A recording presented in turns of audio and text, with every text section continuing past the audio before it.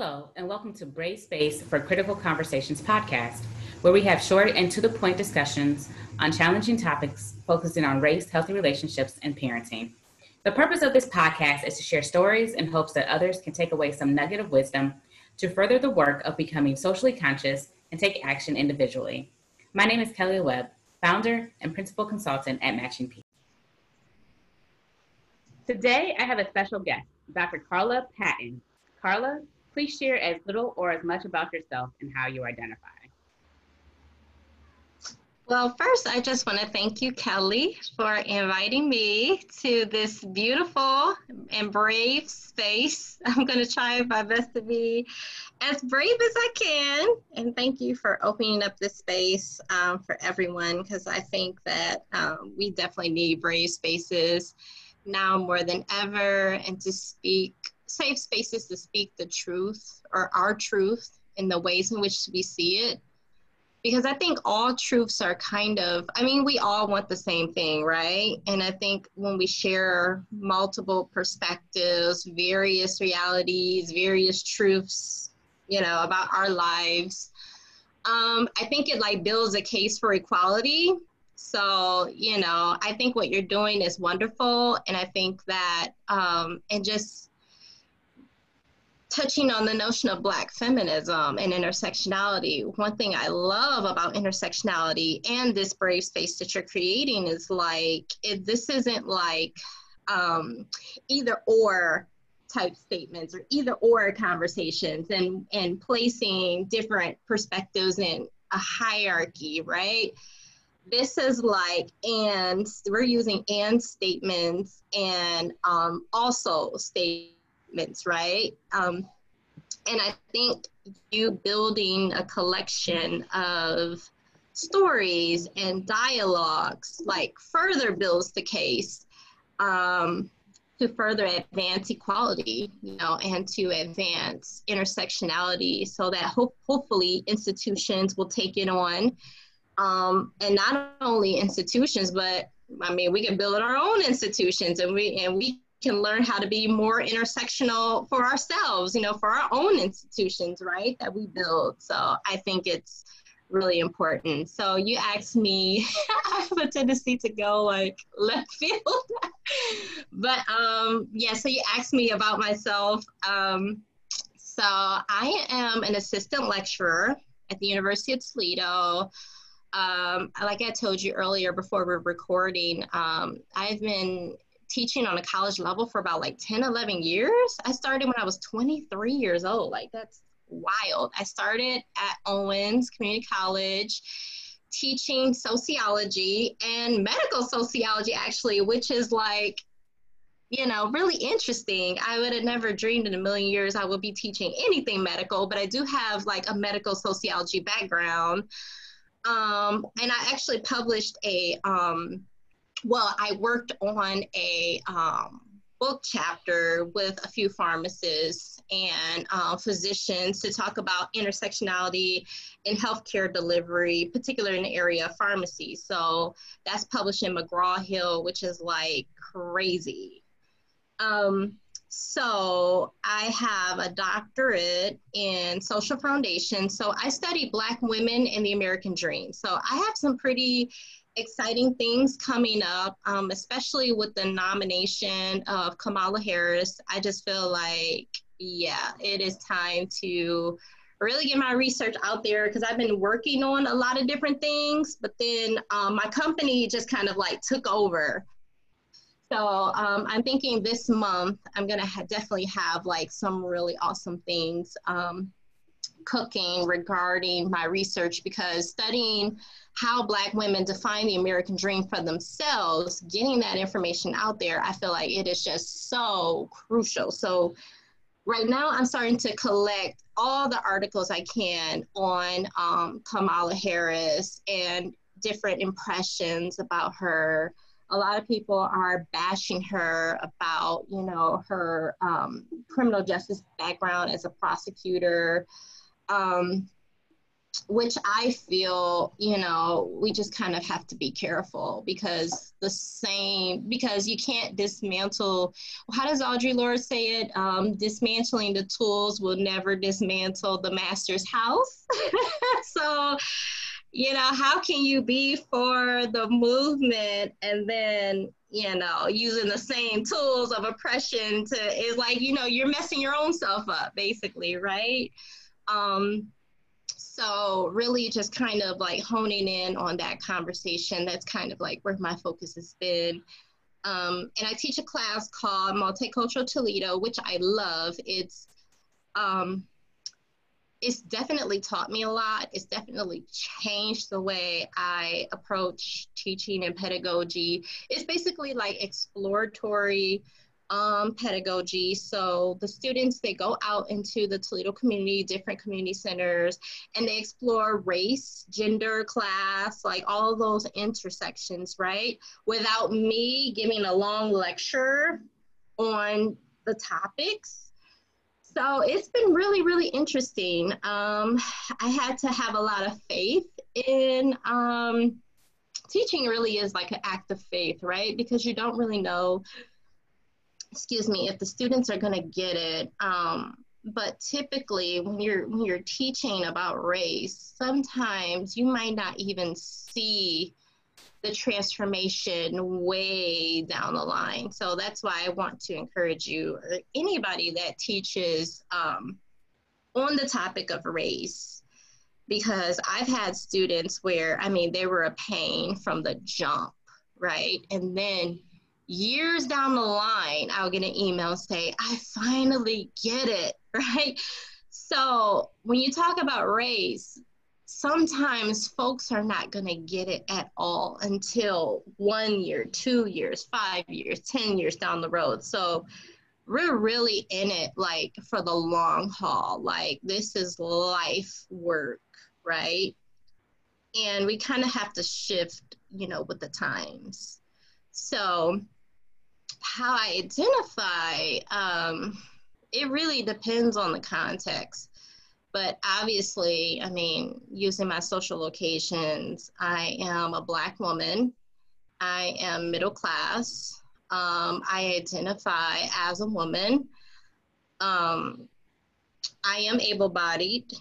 And that was definitely something that I had to really think critically about, because I grew up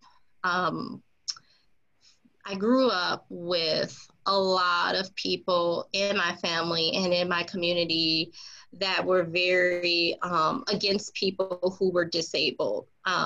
They were ableist, So that and social class, those are the two things that I really had to work on and deconstruct, my positionality with that. And you'll be surprised. There are a lot of people that when it comes to race, they get it. But when it comes to their own privilege, and especially Christian privilege, okay, we don't want to go there, we don't want to go there. But when it comes to my Christian privilege, because I grew up in a very, very, I don't want to say ultra religious, because that's the way I describe it, but I don't think those are like the correct words, but it was like very dogmatic, right? Like my grandmother was the type of person, if you're a woman, and if you're wearing pants, you're going to hell, okay? I didn't go into a casino until I was 20 years old, because I thought I was going to hell. I literally thought if I had dice in my hands, God was gonna, strike me down, I grew up thinking that God was white and male. Once I started to deconstruct that and I began to see how God lives within me, once I began to understand, oh wow, I look in the mirror and I see the face of God, right? And God as Black and female, that really transformed everything for me. So critiquing and being aware of my Christian privilege was a lot more easier for me, because I saw how Christianity was used as a weapon, and I was never taught about God's grace at all, right? I was never taught about how, the spirituality in the moon and the stars and in the sun and all that stuff. Like, I was never taught any of that. And then once I come to realize that spirituality is so much more, and I started to see value in a whole different varieties of religions, like Hinduism. Like, I love Hinduism. Like, oh my gosh, like karma is my jam. Like, I love talking about karma. So, and I live by karma. I live by karma. But, if Christians heard me say that, they'll be like, well, you're going to hell. Like the Christians that I'm around, okay? But again, that's neither here or there. But critiquing my Christian privilege, that was very easy for me. Also seeing myself as an American, I don't really like to identify myself as an American, even though I live in America and I benefit very greatly because of living here. And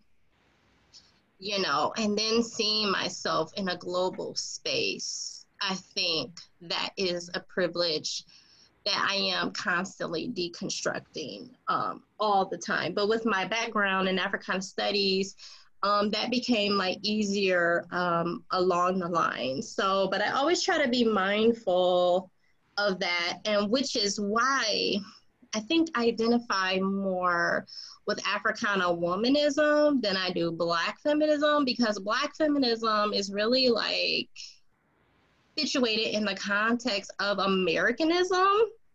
And that's kind of like the critique of US Black feminism, in that it's not global enough. So Africana womanism, I think, really speaks to me. So, and the scholars that I love, absolutely love, are Assata Shakur. I love her. I love Elaine Brown. I feel like we don't give Harriet Tubman enough credit. It's just kind of like, oh, she freed the slaves and that was it. But it's like, do you know that she helped organize like the first Black feminist, organization ever? Like, and my favorite story, and one thing about dialogue I wanted to say, like Black feminist dialogue and just teaching whites about racism, and this also works for all students really, is that I love giving the backstory. And I feel like whenever you're teaching about race, sometimes in order for people to get it, they need the backstory, and the backstory gets people really excited. So the backstory that I usually give when I build the case for why Black feminism is so important is that my favorite story of Harriet Tubman is that when she was at the Combahee River, and she freed like all these slaves, right? And so she was battling the Confederates. So she led a whole army. Like, she is like, people don't understand. Like, if you read the history of like Harriet Tubman, like what she actually did.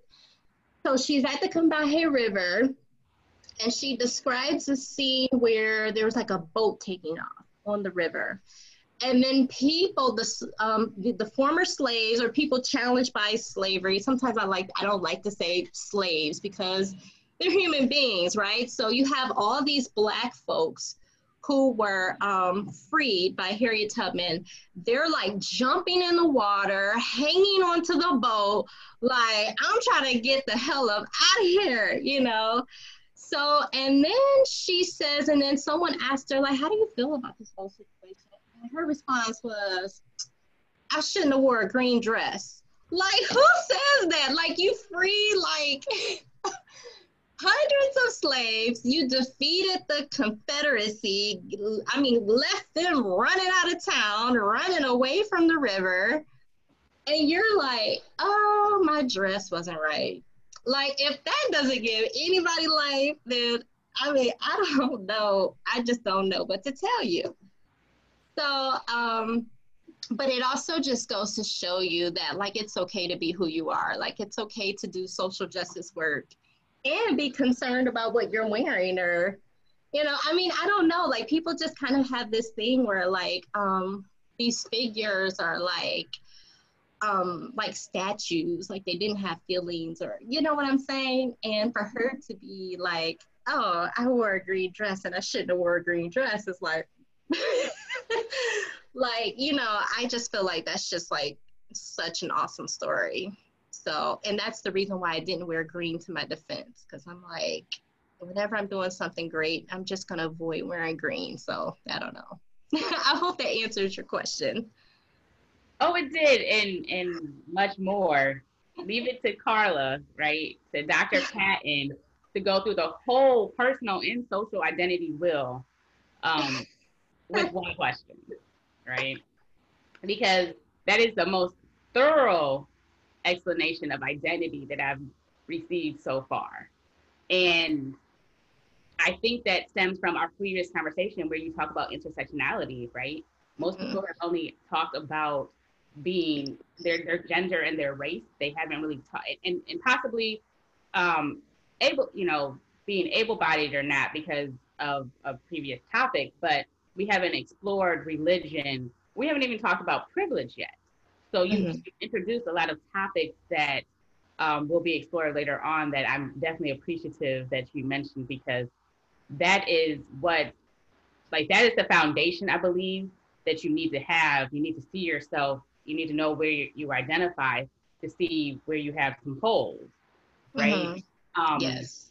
and then, so like even in the family resource Facebook group that I Mm-hmm. created, I have those two wheels, the personal and social identity wheel, which is why I'm like, oh, she just hit all of these aspects, right? Because academia and religion, race, um, but just like just a location and class and everything like that. I think that's like the first step because you have to do that internal work. So thank you for that.